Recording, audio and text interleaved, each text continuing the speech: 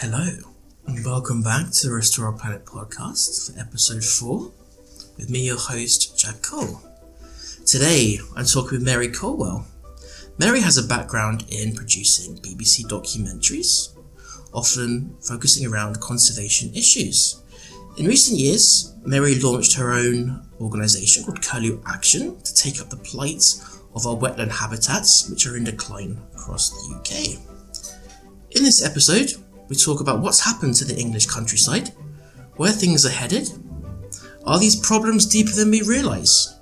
Is Greta Thunberg the second coming? We talk about all these things in the following conversation, and if you like what you hear, then follow us at Twitter, LinkedIn, Facebook, and now Instagram, because I just figured it out.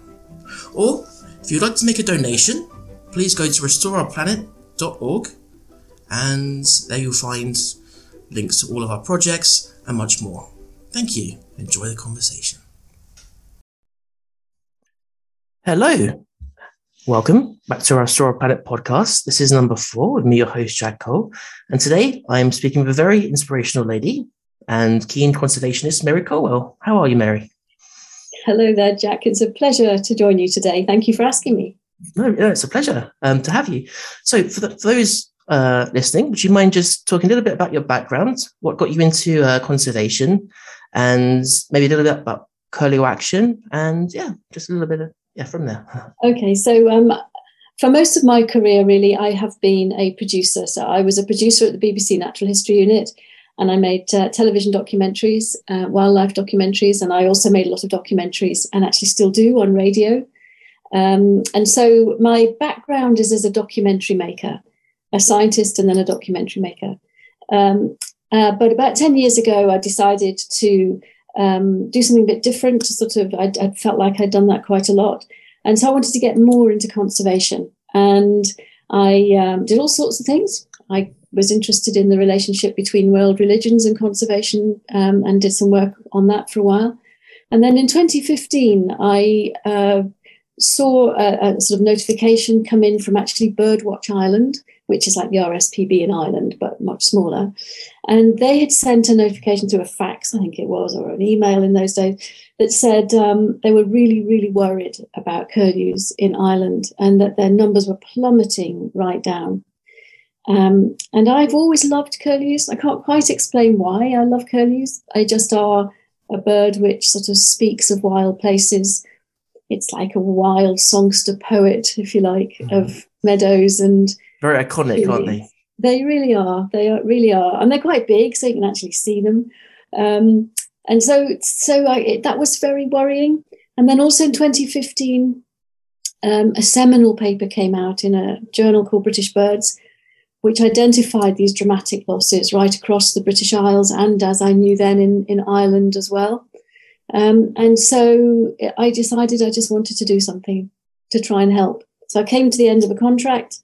And before I started another, I did a 500-mile walk from the west coast of Ireland to the east coast of England to try to find out what was happening to curlews, to put my documentary head back on, talk to people, not just scientists and conservationists, but also farmers and hunters and poets and anybody, writers, and put together a picture of why curlews are so important to us and why they're disappearing so quickly from our landscape. And that resulted in Curlew Moon.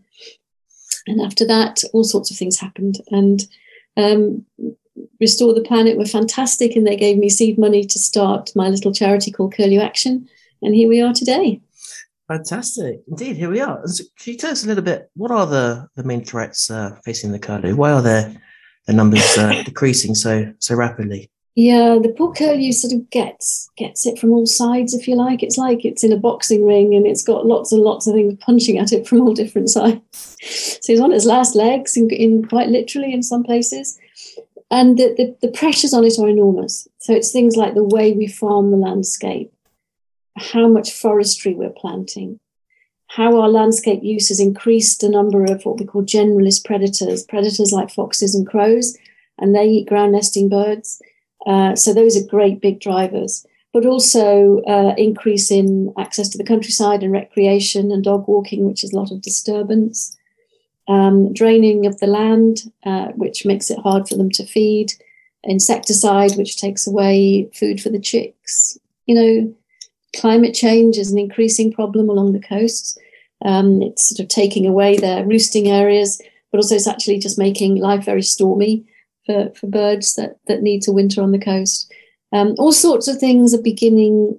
Climate change is really building up its pressure, but these other things have really taken their toll. So in Southern Ireland, for example, the curlews numbers have declined by 97%. So if I can put that into context for you, that's down from about 5,000 to 7,000 pairs, something like that, in the 1980s, and now there are 130. So that's 97% in more or less 40 years. Yeah. And was it because something's, again, you've sort of described a few issues as to why that's happening, but was there a real moment that caused that turn in the 80s? Something specific, maybe policy or government or anything in particular? Yeah, it's the sort of intensification of agriculture. We became very good at wanting to grow more, bigger, faster. I mean, the European subsidies encouraged a lot of intensification and less diversification. So if you imagine your old McDonald's farm, if you like, which is probably what Southern Ireland and a lot of Great Britain was like, that's disappeared now. There's very few farms like that anymore. They're big agri-businesses, and they're ruled by sort of bottom lines and spreadsheets and how much can you get out of the land. So the intensification of the land post the Second World War, which gained traction once we were tied into big European legislation, which happened right across Europe, just was a death knell. I imagine a lot of those farms use sort of monocultural crops, I imagine, which also has other problems with biodiversity, etc. So the curlews, their main hangout, their habitat is, of course, wetlands. Would you mind just talking a little bit as to why wetlands are such an important habitat in the UK? Well, you're absolutely right. Curlews do love wetlands, but they don't just love wetlands, which is why they're so important for us to look at. Because if you think of a wetland, I don't know what people think of when you say the word wetland, but sort of areas of lakes and wet grassland and so on, quite often. Sort of swampy. Swampy, yeah. Yes, they love those places, and they often spend the sort of winter months in wetlands. So on the coast, in estuaries, on wet grasslands like you're describing, they like that for the winter because it's got soft soils with lots of things, and they can dip those beautiful long sculptural bills down into the soft sediment and pull out worms and things. So they love that kind of habitat for the winter. But come the breeding season, that's really important. They leave these very wet areas and they go inland and they start to breed in our farm fields and our meadows, up in the uplands on heather moorland, or just up rough grassland up in the higher ground. And that's where they lay their nests and have their chicks. And it's at that point where we're losing them. They are not reproducing themselves. The eggs and chicks are getting eaten or flattened right across the board. So it's not the adult birds that are so in danger so much, it's getting them to adults that's the issue. Right, a lot of sort of larger birds, sort of, such as albatross, amongst others, they do have this problem, don't they, of reproductive rates. So, okay, what has Curlew Action been up to in the last few years? How are they taking it on? Well, there's so many things going on with curlews, which is great. So after my curlew walk, which I mentioned, the 500-mile walk across Britain Island, I organised 4 national conferences, and also Prince Charles apparently loves curlews. Who knew? And Indeed. He organised 2 of his own symposium as well. And we had a meeting at 10 Downing Street, and there was sort of lots of activity going on, and they have resulted in something called the Curlew Recovery Partnership, which was seed funded by DEFRA, by government. I'm the chair now, and this is spearheading the sort of curlew recovery across England with links out to the other nations. So there's lots and lots of good stuff going on that level, that organisational level. But also there's been an increase in the number of of smaller little ornithological groups, either experts or just keen amateurs or anybody who wants to get involved, working on their little local populations, trying to protect the nests in the breeding time, either sort of alerting farmers that they're there so they can leave, not cut their fields too quickly, so they get a chance, or by controlling predators, putting nest fences up. Sometimes you have to actually physically do lethal control on predators, which is a very difficult and controversial subject. But stuff is happening to try to keep them going while we sort out the legislation that will help farmers and land managers do the right thing for curlews. At the moment, the way that we pay land managers to look after their land doesn't necessarily work in the curlew's favour. So there's lots of work to be done to make it easy all round for them to survive, but we're working on it. Okay, well, that's good. Some work's going on. One of the themes that we've had on this podcast in past discussions is the issue of basically the youth and how things are going forward. Do you feel quite positive about the way that the youngsters are taking the torch, so to speak, and the way things are going generally, or how do you feel? In terms of nature, I think there's more awareness now of the problems that we've got in the natural world than I've ever known before. So, I know it's because awful things, so worrying things are happening, like strange weather that we've been having recently, and lots of statistics about the decline of wildlife, big documentaries. We're all much more aware and more sort of educated on a big global scale, if you like, about what's happening. And it seems that the younger generation are very engaged in that. Look at the activities of XR, for example, standing up and saying this isn't the world we want to inherit and we want it differently. And my contribution to that is trying to, and hopefully almost there, establish a GCSE in natural history, which is a qualification, a secondary school qualification open to any school in England, where you can literally go and learn about natural history. It's not biology. It's about trees and plants and birds and mammals and insects, and know them, name them, record them, observe them, know what they need, understand their ecology. I was reading a little bit about that GCSE before you came on, and am I right in saying a lot of it's directed towards looking at the economic side of conservation as well? Some of it will be. Some of it will be to understand just how important an intact natural world is for our global economies. And in fact, the now sort of heralded Dasgupta report, which was launched this year, I think wasn't it earlier this year, Professor Partha Dasgupta from Cambridge spent 4 years trying to understand the contribution of nature to global economies.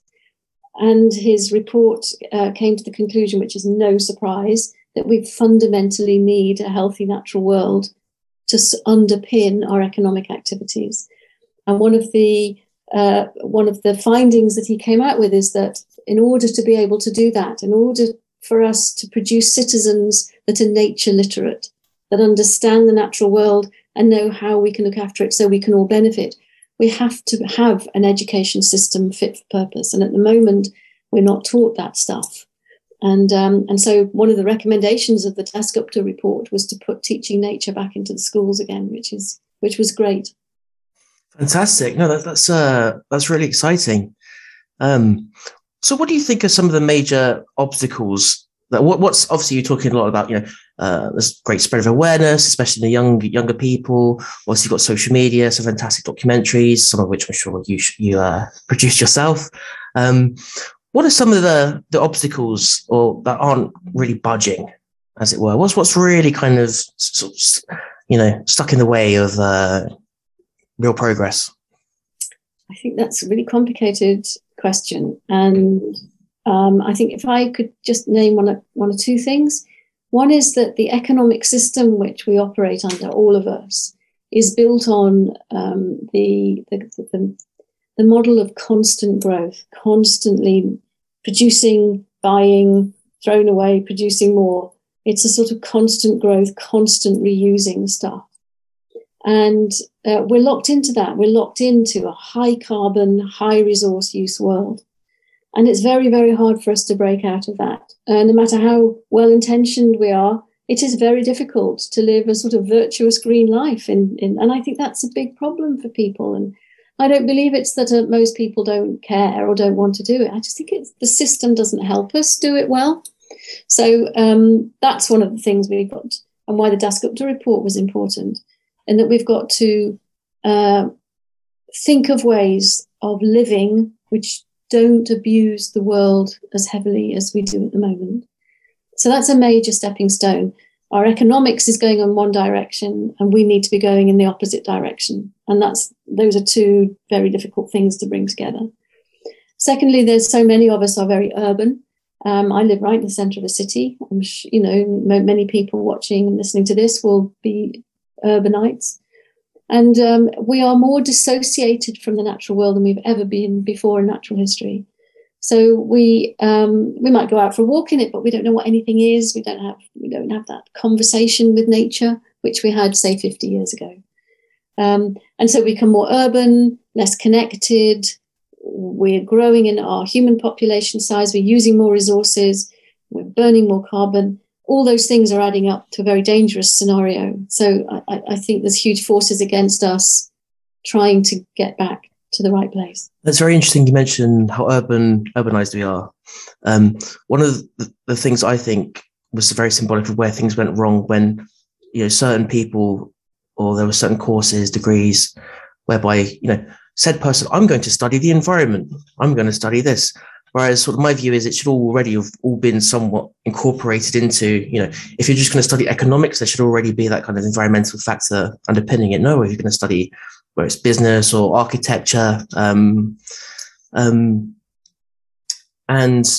something I heard someone say today, actually, I was in a little conference. We need to think, rather than us as stewards of nature out to protect nature, we should think of ourselves as nature protecting itself. And I was wondering how you feel. You mentioned, all of us sort of fighting in our own little way. What hope do you have in terms of technology? Like, do you think that technology is what's going to get us there? Because you mentioned XR a little bit earlier, and my general opinion is that they're perhaps pushing a little bit too hard in some respects. And what they kind of, if we just basically took on what they're saying, I mean, we would be in the ashes of society pretty quickly. Just in terms of like economically speaking. And I know obviously the pushback there would be, well, if we don't do something quickly, we're all going to be the ashes of our planet. But what do you think in terms of the role that technology has to play in terms of getting us to where we need to get to? If that's not so much another really, really broad question. Technology is just obviously one of the many, many tools in the box that we need. We need low carbon technology, and we need to not use things that are very wasteful, that streamline our activities, that help us to do things more efficiently. Of course, we need that. But that's not the solution in itself. That's just helping us. So we need to change everything. We need to have the technology, but we also need to change our mindset. More importantly, we need to change what's in our hearts and in our minds, I think, and want to live a simpler life. I think we just need to want to be simpler. And wasn't it interesting in these big lockdowns how many people said, me included, phew, I don't have to rush off to London. I don't have to drive halfway across the country. And that's where technology helped us. Luke, you and I are doing this and we're not in the same place, So this is a really good way that technology is helping us. And people were enjoying that simpler life. And I think if only we could even just build on that. But it feels like everything's going back very quickly to what it was before. So technology is part of the solution, but it's only part of it. It won't answer our problems. It is not the silver bullet, but it is one arrow in a quiver of many that we have to have. No, that's really well put. Do you think in some sense it might actually be like a deeper issue? You mentioned there that we need to sort of really change our minds. Do you think it's almost, if we could say, almost like a spiritual issue in some sense, a real kind of something's really gone wrong in the underpinning of how we connect with our surroundings? Do you see that's fair to say, perhaps? Yeah, I think if you look at any of the great religions in the world, the founders of any of the great religions, I would challenge you to name me one that has said the way to a holy, fulfilled, and simple spiritual life is by consuming a lot. Not one of them. All of them have said the way to internal peace and happiness is to make do with less, is to just be content with fewer things, and try to live in a more simple, stripped down, bare bones kind of way. And then you face the world as you are, not as some sort of artifact with lots of things around you. So I think I personally think it's an intensely spiritual thing, which is why one of my great heroes and someone who's inspired me and still inspires me all the time is a 19th century environmentalist called John Muir, who was a Scotsman who went over to live in America, ended up eventually founding America's national parks because, as he famously said, everybody needs places to pray in and to play in. You wrote a book about him, didn't you? Sorry to interrupt. Yes. Mary, sorry, I was just saying, you wrote a book about him, didn't you? I did. I wrote the only actually British biography of him, just a very simple biography to introduce people to who this man was. That we don't only need money and bread; we need other things, places to play and pray, as he put it. And I think that's. I think that will, whether you're religious or not, will resonate somehow. You'll think, I know what you mean by that, even if you have no religious affiliation at all. That sense of it's not all about consuming will resonate. That's brilliant. Okay, well, moving on from that, do you think that perhaps, obviously the peoples of history, more of a pious time, people living off less, happy with less, more humble, pre-capitalism is basically what I'm saying. Do you think that if people lean in more of a spiritual direction, the rest of these problems will follow, and they'll kind of just, not easy as that, but it seems to be a bit of a link there. Do you think? Again, it's one of the things that we have to do. And I think I'd worry to say, well, if everybody suddenly became very religious, we'd all be all right, because that wouldn't happen. And that, these are really, really complicated issues, which draw in all kinds of other things.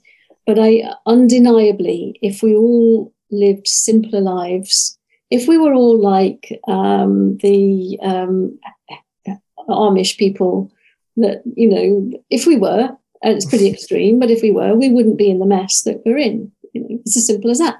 I personally don't want to live like that, but you has to be. Nearly got the beard for it, but you've got the beard for it. My way. But you wouldn't want to. You wouldn't want to say, "Oh, well, we've all got to go back and live this rather basic life," because there's lots and lots of things about the modern way of life which are wonderful: our medicine and our ability to see the world, and our, great food and security and all that kind of stuff. We don't want to let that go. So the sweet spot. Where is that sweet spot? Where is that place that we need to get to, where we feel we're living a rich life, but we get so much from stuff which isn't visible, which comes from somewhere else, and that's I'm waiting for the prophet to come and tell us that. I haven't heard one. There is no environmental prophet out there that's speaking in a way that actually means that much to me, apart from someone like Wendell Berry in America, who's amazing in some of the things that he says. So that's where I think we need to get to. I don't think it's as simple as, we should all just go and be, Trappist monks or something. That's right. Well, there's a few things that I found quite interesting. First of all, we're obviously living, especially in Western Europe, quite a irreligious time, and we're sort of waiting for the prophets. Something I found quite interesting that with Greta Thunberg is when she rose to the world stage, is the Swedish, I forget which church, Christian church, outright declared that she is the second coming. Here she is. Do you think there's any sort of truth to that there's going to be this sort of holy prophetic youngsters who are going to guide us to the promised land of green and sustainability, or what do you think? There's some amazing youngsters. Greta is one of them, but there's lots and lots of great youngsters really coming out with visionary stuff. Do I think they're prophets? Yes, in the broader sense of the term, of course they are. But they probably would be in a well, this is quite an extreme time that we're living in now, but under stress, they probably, I don't know how it works in terms of... I mean, people who go against the grain, who stand up, say something which is, again, it is countercultural, quite courageous, asking for a different way, asking for something that's just not the norm that everybody wants to buy into. They have been labelled prophets through the ages. Now, that can be a religious prophet, can be a secular prophet. But people who give a courageous message in a messy age are the people that we need to hear more of. And there is too much that the environmental world, the world of natural history, is ever so divided, and there's lots of anger and angst and sort of partisan stuff going on. I don't think we've got time for any of that. I think we've got to pull together a lot more and swim against the tide. I think it's what Pope John Paul, Pope Francis, not John Paul, Pope Francis, the current Pope, said, these, he said, are the authentic people. And I think if there's a word that I want to bandy around and sort of put on every billboard, are you being authentic? Are you really being authentic? Because if you are, then that's great. But if you can't say, yes, I need to look at that, then that's quite a good test. Yeah, I think that's a really good point. Celebrity culture is a bit of a pain in this regard, isn't it? The rise of narcissism, right? Unattainable goals. Unattainable goals, right? Well, I think that leads me nicely to the last question I'd like to ask you, Mary, which is, what makes you feel positive about the future of conservation? And throwing a bit of Curlews in there, of course, as well, if you'd like, just so we can keep on topic. Well, actually, Curlews are a really good way to feel positive, because whenever I talk about Curlews, I give talks or whatever, the response is always so positive. People want beauty and song and that loveliness in their lives. This is a bird that is not commercial. You won't make money from it. It's not going to cure any diseases. It's not going to make sure people have jobs. It's just a bird in a field or on a mud flat that sings a beautiful song. And yet the effort going in now to protect it says we really do want to hold on to things like that. That's really important to us. If we only ever protected things that made money for us, that would be a sad world. But I'm not seeing that. I'm seeing people caring about stuff just because it's so damn lovely. And that gives me hope. The youngsters we talked about, they give me hope. The fact that when it comes to it, James Lovelock, great sort of environmentalist, said, still alive. Yes, still alive. 102, I think he is, something like that, 101. Goodness, is he really? Yeah. Well, when up against it, when the forces are coming over the hill to destroy you, we're quite good at banding together and working together to fend them off. There are reasons to be hopeful, but and if you don't hold on to hope, you may as well just go and consume till you sort of turn your toes, really. Yeah. But I'm not going to do that, and I don't think many people want to do that. Good. I agree with you. I think that's the way things are going.